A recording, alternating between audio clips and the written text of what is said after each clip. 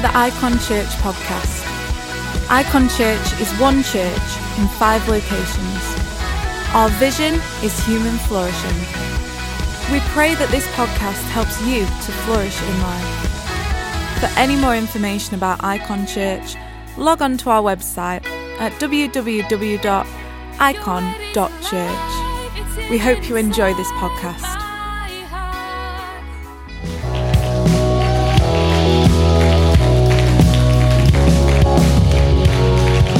Thank you so much.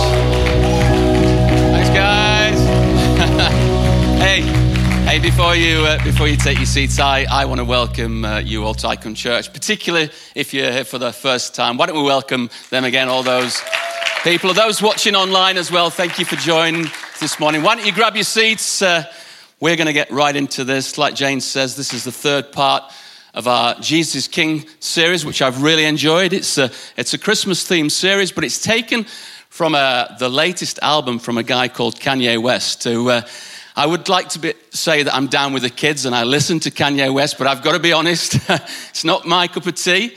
But what I love about this guy is a rap artist who's had an incredible change in his life. You know, God has transformed his life, turned his life around. And if you can find some stuff out there to read about his story, there's a great interview on YouTube with Joel Osteen. You know, go and watch that interview. It's great just to see what God has done in his life. And I love that thought that God is still doing that today, still changing lives. And I believe he wants to change somebody's life here this morning as well. I really believe that.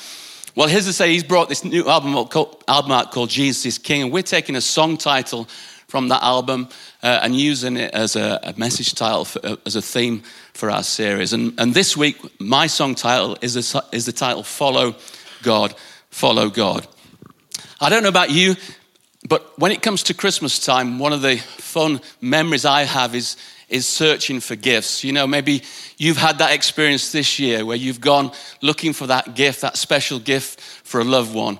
You know, what lengths would you go to purchase that gift, to get that special one gift? I'd like to say that it was a gift that I bought for my wife, Jane, thinking back over the years, but it wasn't. The one that I do remember was for my daughter, Amy. One year, my daughter particularly wanted something called a Nintendo DS. I don't know if anybody remembers. The kids might remember Nintendo DSs. These were those handheld game consoles, you know, with the pens and that sort of thing. But she particularly one year wanted a pink Nintendo DS. And they were one of those things that everybody wanted, particularly obviously all the girls wanted a pink Nintendo DS. And I could not find one anywhere. So I had to search high and low. And I managed to, in the end, find 2 Nintendo DSs. I had to purchase both of those. One was from Canada. No, I didn't go all the way to Canada for it. And one was from China. And I certainly didn't go all the way to China for it. But I managed to get these 2 Nintendo DSs, not to give a 2 on Christmas Day, but at least to give a 1. And then I had to get rid of the other one, obviously by selling it and making a profit. But no, thanks, George. I didn't make a profit, actually. I just broke even. But at least I broke even. That's the main thing. But I want us to look at today a group of individuals who followed God, searched for something in an incredible way. You know who I'm going to be talking about this morning. But their search initially was inspired by a cosmic phenomenon, the star. But ultimately it led them to a king, to a savior, to the Messiah, Jesus. They went to incredible lengths, much more than any Christmas shopping excursion we may go on, but to reach their ultimate goal. What can we learn from those men today? My story, personal story of following after God is an incredible one, really. I remember when I was 16, you know, that I was in church. I was brought up in church. But I had to come to that moment in my life that I was going to say, I'm going to follow Jesus for myself. And God did something incredible in my life at the age of 16 where my life was turned around and I began to follow Jesus. And, you know, he's been with me. You know, he's taken me on that journey because that is a journey. You know, when you think about the wise men, it's an incredible journey. And following God is an amazing journey. But there are lots of things along the way, bumps and valleys and mountains. And how many times do we look back? And how many times have we got an eye in the past where God wants to take us into the future? God's got something at the end of it, which we know is incredible, which we know is the ultimate goal that we're searching for. Let's read about these wise men. Matthew chapter 2, from verse 1. First 12 verses of Matthew 2. Let's read those. After Jesus was born in Bethlehem in Judea, during the time of King Herod, Magi from the east came to Jerusalem and asked, "Where is the one who has been born King of the Jews? We saw his star when it rose and have come to worship him." When King Herod heard this, he was disturbed, and all Jerusalem with him. When he had called together all the people's chief priests and teachers of the law, he asked them where the Messiah was to be born. "In Bethlehem in Judea," they replied, "for this is what the prophet has written.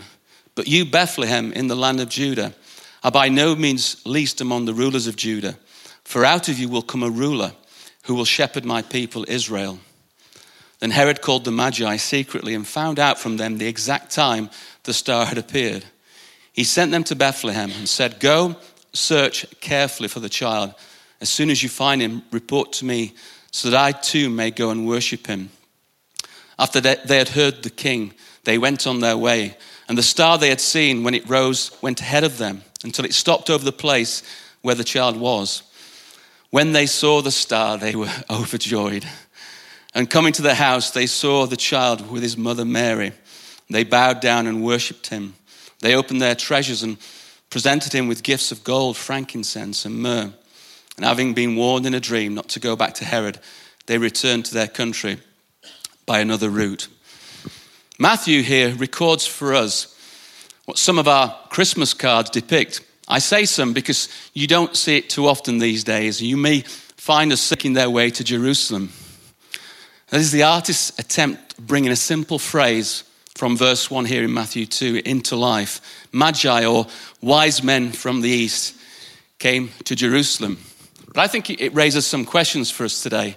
Who are these guys? Who are they? And where did they come from? And one thing that is immediately apparent when you read those verses in Matthew 2 is there's not a great deal of detail about them. There's nothing here that identifies them with what we've become familiar with. So I want us to first of all say something this morning about their identity. And then I want us to look at their inquiry. And then we will say something finally at the end about their discovery.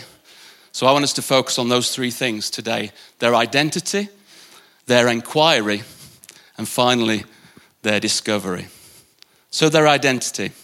You know, we have to, if you like, leave it up to legend or tradition to fill in the blanks. The journey of the wise men has been the focus of poets and painters throughout the centuries. We see so many representations in art and literature. They are often shown in paintings as riding on camels and dressed quite spectacular. I've got a few examples I wanted to show you this morning. If you look at some of these amazing pictures and just how they're dressed, you know, very often you'll see them. It's almost like they've been dressed by Ralph Lauren, you know, in these incredible garments of different colours, and very often they've got crowns on their heads as well, like kings. The one I like is this last one, because when you think about it, they need to be dressed appropriately when they're traveling across, you know, the wilderness and the deserts where they had to travel many miles. And this is why probably this is my favourite one. Traditionally, we've also been led to believe that there were three of them. But it doesn't say there were three in these verses.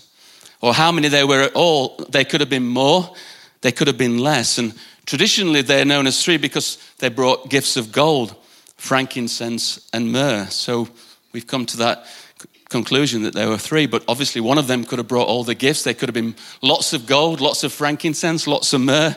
You don't know. But we've made these deductions because it all fits quite nicely. It's a nice thing to sort of put together in that picture form. But and also we've come to know a carol so well, or we learnt a carol that we sing most years, and it's "We Three Kings of Orient are, bearing gifts we traverse afar." Not one in a taxi, one in a car, but the way that we used to sing it as kids. But you know, that carol, it fits nice. It scans well. If songwriters out there, it just fits quite well. But if you were to go down a different path with writing that song, it wouldn't work so well. If we were to sing, "We kings of indeterminate number, of learned ones from somewhere from the east side of Judea," it doesn't make for a great carol, does it? We wouldn't be able to sing that. I remember the first time I played a king in the school nativity. Has anybody ever played a king? in a school nativity, a few kings out there. Well, I was the third one. I was bringing the myrrh, and it was a biscuit tin. You remember when you had to bring the gifts in a school nativity, it was something that we'd made up. Mine was a biscuit tin. And I had to learn the verse, myrrh is mine, its bitter perfume breathes a life of gathering gloom, sorrowing, sighing, bleeding, dying, sealed in a stone-cold tomb. I had to learn that at the age of 8. Can you believe that? Give me White Christmas any day. But to learn that was amazing. We don't know their number. We don't know much at all about them. So what do we do with that? Well, I think we move on. We don't get stuck in the details because there's an incredible story unfolding before us that will have a huge significance on the known world then, but also it's as powerful today than it's ever been. It's amazing how the internet is full of discussions and debates on all kinds of irrelevant details, if you like. And people get stuck in those details. I read one recently, was Jesus born in Bethlehem or was he born just outside of Bethlehem? Why do people debate these things? Do they really matter? Because I think people love intrigue, don't they? They love conspiracy theories. But I think we've got to be careful that we don't miss the main things. The main things are the plain things. And there's a story, an incredible story here that we need to focus on, need to get our hearts into, need to let Jesus transform our lives as we get into the story, the main story that what's happening. So what do we know? Well, we know what we're told. Wise men came from the east. I think instead of trying to create an identity for them, realistically, let's look at the inquiry that they made. Because actually, I think their inquiry gives us a key to their identity. So secondly, inquiry. What was their inquiry? Matthew 2 verse 2 says, where is the one who has been born King of the Jews? Where is the one who has been born King of the Jews? These wise men had come to the conviction that a significant king had been born. That this king was directly related to the Jewish people and that this king had been born in Judea. That was their great question. We have come a long way and we would like to find him. They're simply described as wise men. In some translations, in fact, in the translation I read, they're described as magi. And the English translation, by saying magi, it's trying to make something clear, that what they are is what they are not, if that makes sense. What they are is what they are not. In other words, when we read that they were wise men, we may be tempted to say, they're just a group of guys who did well in their exams. They've got their degrees, their diplomas. Some have said that they were astronomers, but that's not a good translation for our contemporary understanding today. Some have said that they were astrologers, but I don't think that's true because this wasn't a superstition for them. This was hard science. They were wise men. They were scientists.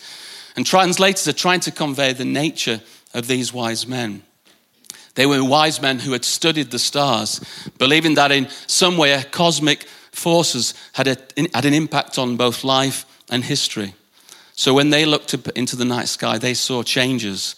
And when they pondered these things, they made deductions based on the strength of them.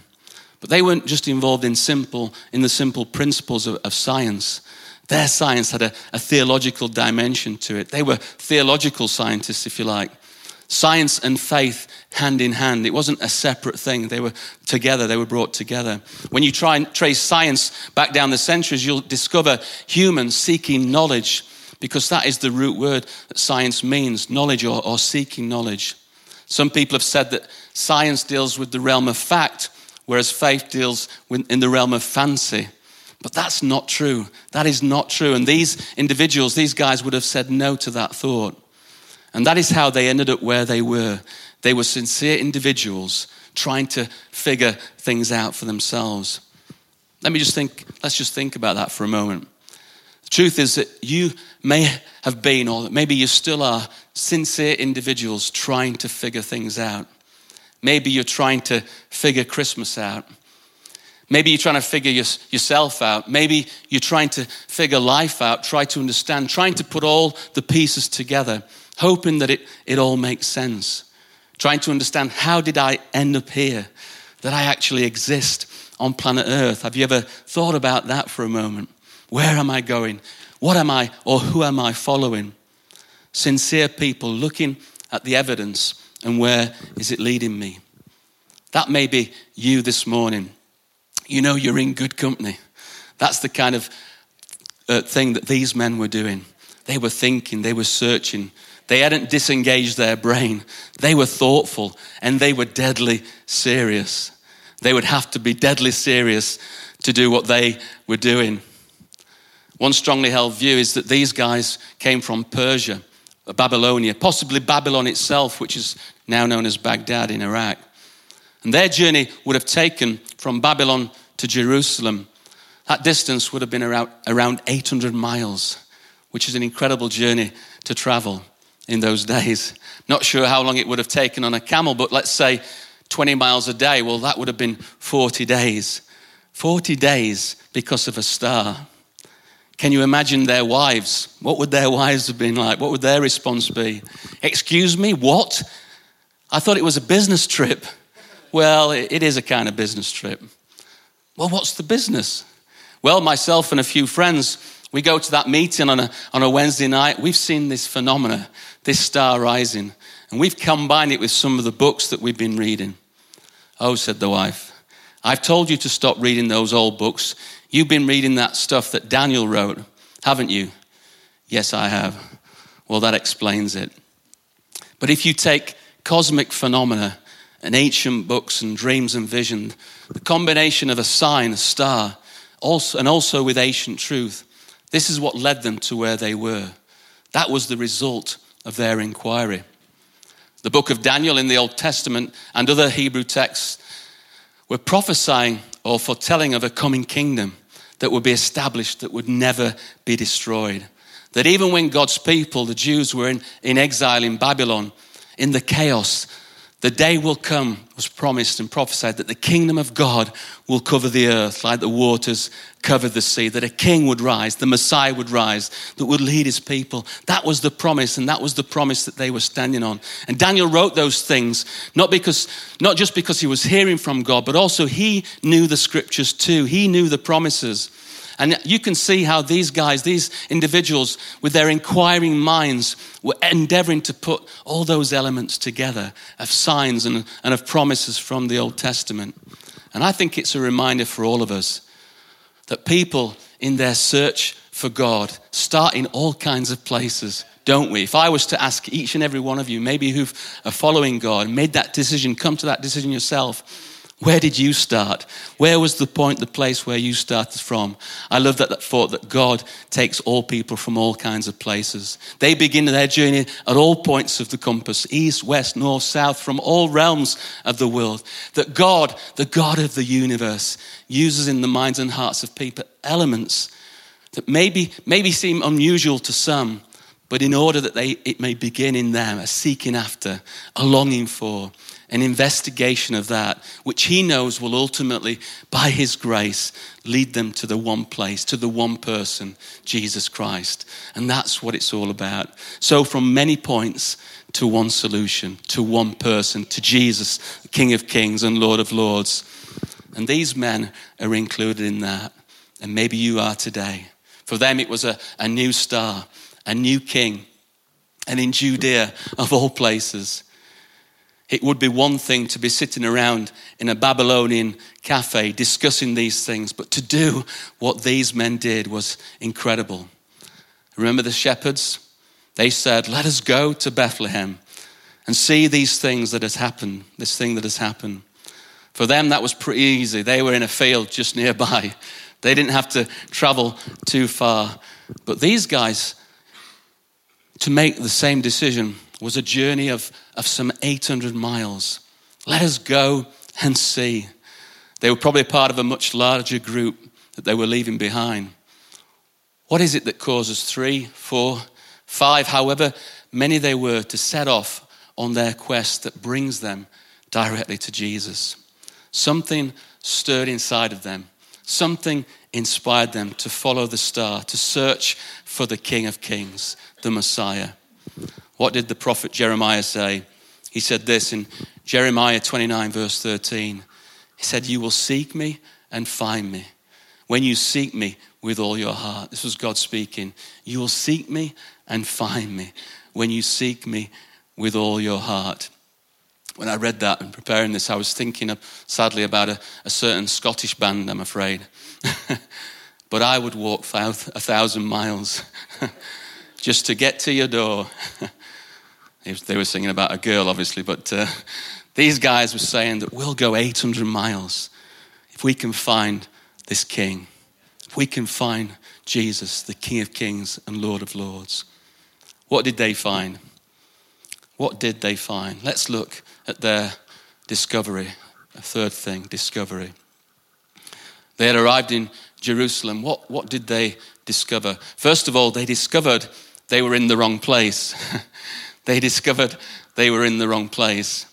It probably sounded logical that if they were looking for the king, they would head to the capital of Judea, which was Jerusalem. And they're going to check the palace out, obviously. Maybe the king was there. I'm sure they would have asked around first when they got there. We come to see the King of the Jews. What responses would they have got? What? Who you come to find? Yeah, the one who was born King of the Jews. We've come 800 miles, for goodness sake. The response may have been, sorry, we don't know what you mean. Some would have been clueless, obviously. Some may have been antagonistic towards them. But I would imagine most people would have been indifferent. They had come to the wrong place. And maybe just a thought, they had set off on their journey on the basis of a star. And then they decided, I think we can get where we need to be on the basis of our own thinking, our own deductions. Sometimes we can fall into that trap, can't we? We have this incredible experience, but then we try and work it out ourselves, and through our own deductions and our own thinking, we forget we need to have faith in Jesus, faith in God. And I think maybe they went off track a little bit. But secondly, they discovered, this is interesting, they discovered the chief priests, the teachers of the law, who were able to give them the answer that these guys didn't seem to care. They were the indifferent response, if you like. Herod had summoned these experts and told them about the wise men's inquiry and asked them, have you got any information on this? Yes, they said, and they gave an answer. And they quoted the prophet Micah, and it's in verses 4 to 6. He said, when he had called all the people's chief priests and teachers of the law, he asked them where the Messiah was to be born. Bethlehem in Judea, they replied, for this is what the prophet has written. But you, Bethlehem, in the land of Judah, are by no means least among the rulers of Judah. For out of you will come a ruler who will shepherd my people Israel. It's incredible that they were scholars aware of what had been prophesied, and yet they wouldn't make a journey of 6 miles to go and worship the King of the Jews. That's incredible. These were the religious professionals, if you like. They knew the Bible text, didn't seem interested in going to worship he that was promised, that promised Messiah, that promised King. The wise men must have been scratching their heads as they headed off to Bethlehem. Isn't that amazing? You would think that the people who know the answer to the question would be the ones leading the way. And for me, that always reminds me of what we say often in church, where religion and relationship clash. It is about relationship. It is about trusting Jesus. It's about following him. And when religion, like them, gets in the way, it clouds their vision. It clouds the truth, if you like. They should have gone and worshipped the King of Kings, but something stopped them. And I think religion got in the way. What gets in the way of us finding and following Jesus? Yes, knowledge is needed, but it has to change the heart as well. There has to be a change of heart. And as we see for the third thing, and the band want to come and join me for these last couple of points, this is what they discovered, that they did need scripture. They did need the Bible to point them in the right direction. They had gone wrong. Now they needed to go right. And God uses all ways to get our attention. Some extraordinary means. Maybe it's not a star for you, but there are other things and other ways that he gets us to follow him. But I think he always brings us to his word, the Bible, in order that we might meet the living word, his son, Jesus. And that's what it's all about. The word of God, but it has to come alive. It has to come alive, and it comes alive through his son, Jesus.